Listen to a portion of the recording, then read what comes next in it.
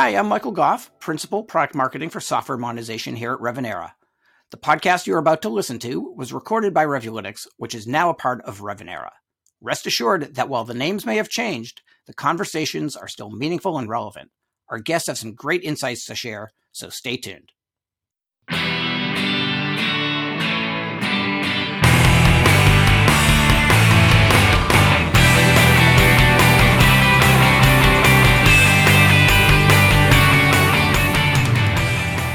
Welcome to the Piracy Impact Podcast, episode number 10. I'm Michael Goff. And I'm Jason Swan. So Jason, really interesting interview today. Speaking with Rafael Amaral from Kasznar, Leonardos in Brazil. Just coming off the heels of speaking at our customer event in Paris. Another podcast recording that you did in Paris without me. What's up? Yeah, it was really good, really opportunistic. He had just got off the stage, ton of energy. I kind of forced him right into a conference room and said, hey, let's keep this thing going. Our listeners would appreciate this, not just our customers and prospects. So it was entertaining. Yeah, and he was definitely in the zone. He used a few acronyms. Pop quiz, Jason. Let's make sure that our audience here for the podcast understands these. He mentions SCG. What's SCG? Software Compliance Group. It's a partner of Revulytics, do a lot of revenue recovery for us. Correct. Work hand in hand. So when you hear SCG, that's who he's talking about. One other one that was a little bit new to me, AP&C. Yep, anti-piracy and compliance. So, of course, Rafael's in a room with folks that are in the industry, across the globe, already have programs. So these things kind of flow a little freely. Our audience may be a little more broader for the podcast, so good to point that out. Yeah, and I thought I had been around for a while and would pick up on acronyms. That one went right over my head, but at 5'4", these things happen all the time. I should also point out that we had to bleep him a few times. He was not being offensive. Instead, he mentioned some client names. We thought in the interest of privacy and confidentiality would bleep those out. Again, talking freely. Yep. But then I thought the most interesting part about this was when he starts talking about ISP data. Yeah, so his presentation, at somewhat of a request from the audience, was to really talk about how do you expand the programs. So, piracy is one component of non-compliance, and getting data, having actionable leads is really the difficult component. Who are we going after, and what sort of evidence do we have? And he is positioning, growing that data set and the actionable leads to go after by attacking some of the internet service providers. So he goes through a whole exhaustive approach to that, which is very successful down there in Brazil, and his law firm has had a lot of positivity in that program. Yeah, this is a great interview, so let's get right to it. Welcome to another edition of Piracy Impact. I am your host, Jason Swan. We are once again broadcasting from Paris, France, where Revulytics has been hosting a customer event. And today I have the pleasure of being joined by Rafael Amaral from Kasznar Leonardos. Rafael, how are you today? Fine, excellent. Thank you. So Rafael, do me a favor, give us and our listeners a little background on your firm, if you would. Yeah, sure, absolutely. Well, first of all, thank you so much for the invitation. It's been a great pleasure to be here in Paris, to attend this wonderful conference, and to be able to really meet up not just other partners, law firms, but also, and most importantly, some of SCG's clients, which is very important to really show the work that we've been doing in all our countries and etc. So it's a great opportunity. Thank you so much for the invitation again. Absolutely. All right, so Kasznar Leonardos. What I can tell is the following. The company was founded 100 years ago. So we're turning 100 years this year in September. And we currently have 22 partners. I am one of the 10 senior partners of the firm. I am a lawyer. And we Full disclosure. Yeah. So we currently have about 230 plus people working in 3 offices, Rio, that's where I'm based. We have an office in Sao Paulo, and we have a small branch in the south of the country in Porto Alegre. We do pretty much all things related to intellectual property. That covers patent prosecution work, trademark prosecution work, designs, and of course litigation, and of course as well AP&C programs for different clients, not only in the software area, but also we cover music, libraries, catalogs. We've been working very hard with and for some movie studios, also in the AP&C programs.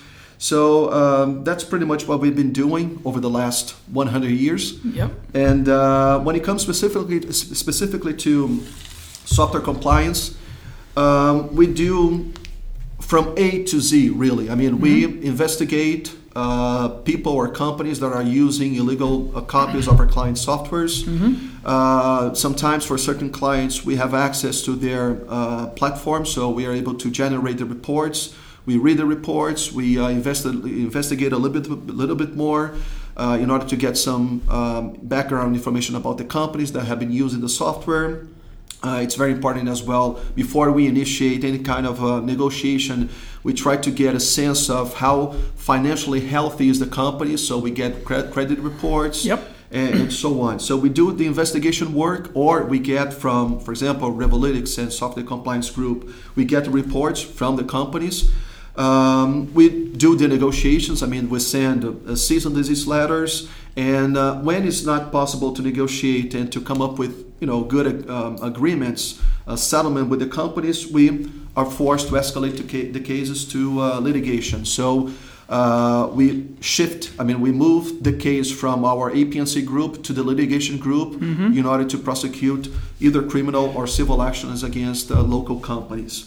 So that's pretty much what we have been doing for software publishers in our country. And, I talk to a lot of different software vendors around the world, different law firms, and really anybody in the compliance space. And you consistently hear about the BRIC companies, or the BRIC countries, I should say, Brazil, Russia, India, China. And there seems to be, this, mythical representation of what's happening in these territories. But why don't you tell us a little bit about some of the positive results that are happening down in Brazil? Yeah, very good question. Brazil, as you probably know, everyone knows, it's a big country.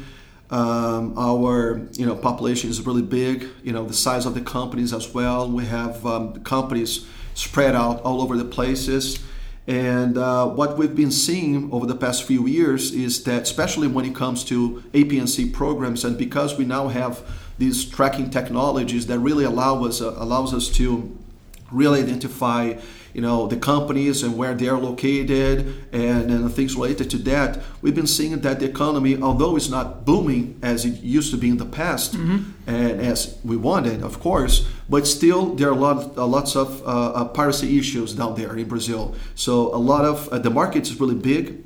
The opportunities, are out there as well. So it's really up to the clients, the software publishers, to really engage companies such as Revolytics in order to get a sense of how big is the problem locally, in each and every country, and decide which measure the companies would like to take, either, off-court negotiations or litigations.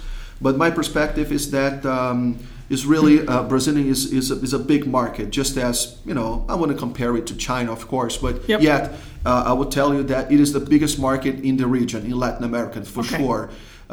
We go through, the platforms, Revolytics platforms, and we see how big is the piracy issue in Argentina, in Uruguay, Portugal, in Mexico, and other countries. And if you go to Brazil, it's unbelievable, the number of hits that we get in Brazil. So it is a big market, and people, companies, software publishers really should pay a close attention to Brazil. What I can tell you something about the numbers, just to for the listeners to understand how big is the market. We started out our APNC program back in 2016. We were acting for, and we're still acting for, which is one of the biggest clients we have in the firm. So we started out the VPP program in 2016, and it was a pilot project. We only had 2 members in our department, APNC program. And now, 2019, we are close to 22 people, not only working for, but also for many clients coming from Revolytics and Software Compliance Group. So you can see that there are lots of opportunities out there. The number of hits are always increasing, and in my perspective, it will not go down. Sure. So Yeah. No, I was just going to say, when you talk to technology companies, prospective prospects that want to embark on a AP&C program in Brazil, what do you tell them to be aware of? Yeah. So a couple of things I would like to say before answer directly your question. I get a lot of questions from clients in the software area or in the patents, trademark area. They go to me and say, "Listen, Rafael, we want to litigate, we want to enforce our rights in Brazil, but it's so far away from us. I mean, it's a total a different reality as opposed to, let's say, Europe or United States, Japan, and etc. How strong are my rights, IP rights in Brazil?" What I can tell you, and this is the right answer, which I just gave after the presentation, during my presentation here in Paris, is that intellectual property rights in Brazil are fully enforceable. Not just software, but also patents, trademarks. We do have a very, very solid and strong IP environment and IP law as well. Mm-hmm. So when it comes to software, software publishers are allowed to file either criminal or civil actions. They're able to raid the companies, to go inspect all the computers, and also go to damages, really. So one of the things that I would like to tell you, Jason, and also to listeners, is that Brazil is a very important market, and you should not be too much afraid of engaging companies in Brazil or initiating AP&C programs, or even consider filing litigation or fighting and filing litigation in Brazil, because it's a good opportunity as well to raise the bar and try to come up with better and higher agreements. Because when you litigate, it means that the situation is the worst. It's unresolvable at the moment. Exactly. But you've got some data, and you've done some background checks. They're financially viable. Exactly. So it's a good target for many reasons. Exactly. And then if you decide that you want to use the court system because of the egregiousness of the theft, or you think the damages are worth it, or whatever the case may be, you've got a vehicle and a judicial system that will support it. Exactly. And very important for all the clients, for all the software publishers, a couple of things. First of all, as I said before, software are fully enforceable, for point number one. Point number two, civil and criminal actions are available. Third, and this is very important because I get this a lot from the clients, foreign entities are treated the same way as domestic companies. So there's no difference between treating one company no because favoritism. it is a foreign. Exactly. So there's no big difference between companies. And most importantly as well, injunctions, as opposed to what happens in the US, I just learned that in one of the presentations, injunctions to raid companies are very, very common in Brazil and very, let's say, easily granted by judges in Brazil. So the only thing you have to prove when you file the complaint, what we call the preliminary action, because your intent is actually to raid the company. You're not suing the company for damages. You're just, securing evidence. So what you want is really for the judge to appoint a technical expert. This guy will show up one day at the company's premises, will knock on the door and say, "Listen, I have a decision from the judge, and I will have to inspect all of your computers." So it happens all the time. I would say that in 100% of the dozens and dozens and dozens of litigations that we have in our firm, the injunctions were granted, and most importantly, the technology that we use, for example, Revolytics technology, where we get the MAC addresses and many information that lead us to the infringers, are proved to be very, very consistent. Which means that when we raid a company, we go there with a with a notebook, with all the Macs, and we check the computers that the guy has. And 100% of the cases, the Macs coming from Revolytics platform are exactly the ones that we have in the facilities. Okay. Which is, proves that the system really works. So you've got a strong level of confidence when you embark on a raid. Exactly. That you're going to find what you're looking for. Exactly. And plus, you don't have to, although, your system, your platform shows us the infringement, in order to file any kind of lawsuit in Brazil, this kind of lawsuit to raid companies, you don't have to be 100% sure. You can have merely a suspicion that the guy is infringing your company's rights. So the burden of proof is a little lower. Exactly. Okay. So that is enough for the judge to grant the injunction and allow you to raid the computers. Okay. And you've mentioned damages a couple times. What could a client expect from a damages point of view in Brazil? All right, this is a very good question because we get this a lot as well. I'm sure. People love damages. We love damages, that's right. In Brazil, the Superior Court of Justice, this is something that, the jurisprudence over the past 20 years has built a system according to which, and this is part of the Superior Court of Justice, these decisions, when it comes to software infringement, copyright infringement, especially copyright, the damages are calculated range from 5 to 10 times the license price of each infringing seat that the court expert found when he was rating the company. Okay. So, for instance, we rated this company today. The court expert found, let's say, 10 illegal seats. So if we do not sell the case until the end of the litigation, and if the judge accepts our arguments, and he probably will, because we have the evidence of the violation, the company will have to pay 10 times, from 5 to 10 times the number of seats that the court expert found. So it's a lot of money, and it's a good opportunity to really show to the infringer that, hey, you were caught. Yep. If you do not settle with us right now or within the next few, weeks, etc., the bill will be much stronger, much higher. That's really good to hear. I mean, those are strong penalties for a country that I think most people don't realize is willing to enforce at that level. Sure, exactly. Okay, just to pivot slightly here, because I did have the privilege of watching your presentation a short time ago. Talk to me a little bit about internet service providers, because there's certainly lots of customers out there that have compliance programs. Mm-hmm. There's plenty of those that do not.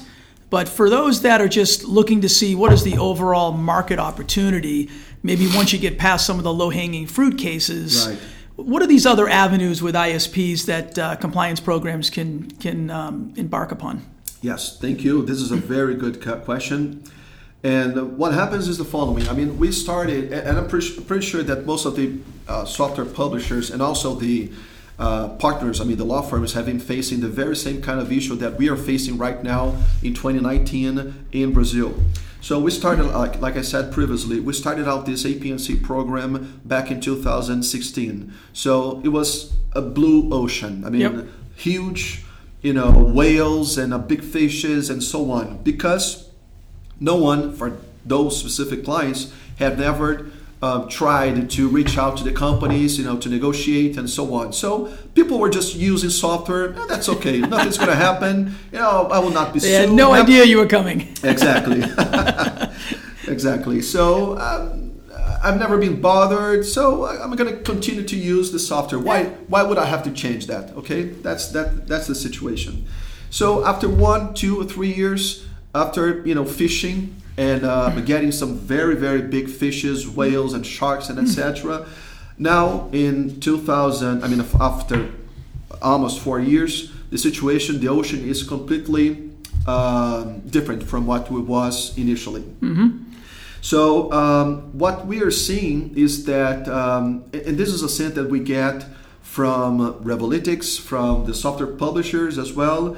There's a lot of information that, unfortunately, we still, for technical reasons, I believe, we are unable to really link to the companies, to the individuals that have been using illegal copies of the softwares. It's like an iceberg. That was the picture that I mentioned, that I showed in my presentation. So you have the top above the seawater, and that's where we are. This is the information that we get from the platforms, right? Yeah, the really good leads are above the water. Exactly. Underneath the water is lots of interesting data at massive volumes that, for whatever reason, isn't quite ready to pursue. Yet. Yeah. Exactly. So for this huge set of data, which unfortunately until this point we are unable to link to companies and to individuals. The strategy that we built in Brazil, in my law firm, was to contact ISPs, Internet Service Providers. And how is that? Most of the jurisdictions nowadays have internet laws. That's what we have in Brazil as well. This is a law that was passed in 2015 called the Brazilian Internet Law, which states that Internet Service Providers have the obligation to keep use logs for up to 12 months. Okay, if they do not keep these logs for 12 months, they will be in serious trouble. Okay, and the ISPs, the Internet Service Providers, have to keep these logs, under secret, and can only disclose this information upon a court order. So what we did was, now my clients have a lot of information coming from Revolytics. We're sending the letters, we're negotiating. Okay, that's fine. But what about the other set of information? Huge, tons of information that we are unable to get to the point, to the targets. So what we did was, it was a pilot, lawsuit, a pilot project for. We filed the case before the Brazilian state courts against a local and very tiny internet service provider, because at this point in time we didn't want to get into a big litigation against a huge, ISP. You want to test the model. Exactly. Yeah. Let's test the model. So we filed this complaint against the company. It's a company called Desktop. We got the injunction. The judge ordered Desktop, not the infringer, but the ISP, to disclose the information, and that's what we did. That's what they did. So they presented, I believe that within 15 days or something like that, they presented hundreds and hundreds and hundreds of information, very good quality information. I'm talking about the name of the company that used the software, the individuals, the accounts, with the email address, sometimes even the phone number, and many other information about the geolocalization, of the company, and so on. So with all this set of new information, very valuable information, we were able to generate many, many more leads, which means that we were able to also close other deals as well. Yeah, so more cases, more volume, more data. That was all just hidden behind this ISP for whatever reason. Exactly. Yeah. And my this is something that I mentioned in my presentation, in the final minutes of my presentation, is really to for the publishers, for the software publishers, to consider, at least in Brazil, this opportunity, this avenue, because we not only have this very good case law precedent for a software company, and many more will come, I'm definitely sure. But if these companies are really considering to launch in Brazil APNC programs, let's not just follow, the regular avenue, which is, to send a cease and desist letters, sometimes even consider the litigation, lawsuit for damages and so on. But also, if you guys want to increase the number of leads, let's also think about other alternatives, and this is a good one in Brazil. Very strategic. It is. Yeah, this sounds like there's really good things happening in Brazil. The economy is certainly not the strongest in the world, but it's strong enough. And with some research and development and understanding who the infringers are, you can start to embark on a journey that has some of the traditional methods, which you've stated, of cease and desist and amicable engagements and turnover.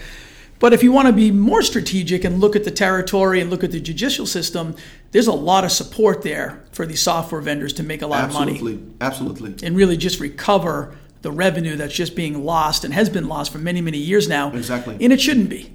Exactly. Yeah. Exactly. So thank you so much for joining today. I think this has been great. It was a pleasure to see you in Paris and have you present to a lot of our clients and prospects here.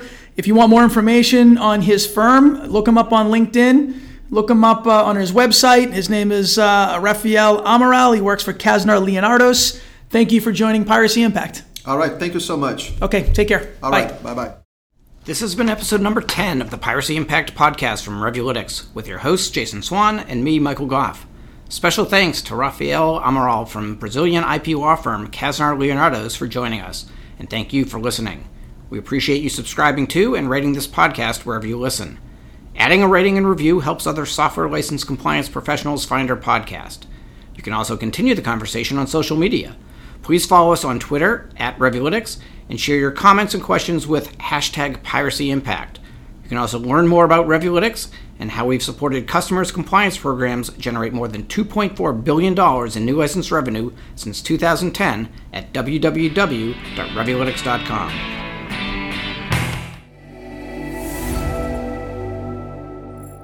Hi, this is Michael Goff again. Thank you for listening. And as a reminder, this podcast was recorded by Revulytics, which is now a part of Revenera. If you'd like to learn more about the topics we discussed today or software monetization in general, please reach out to us at www.revenera.com.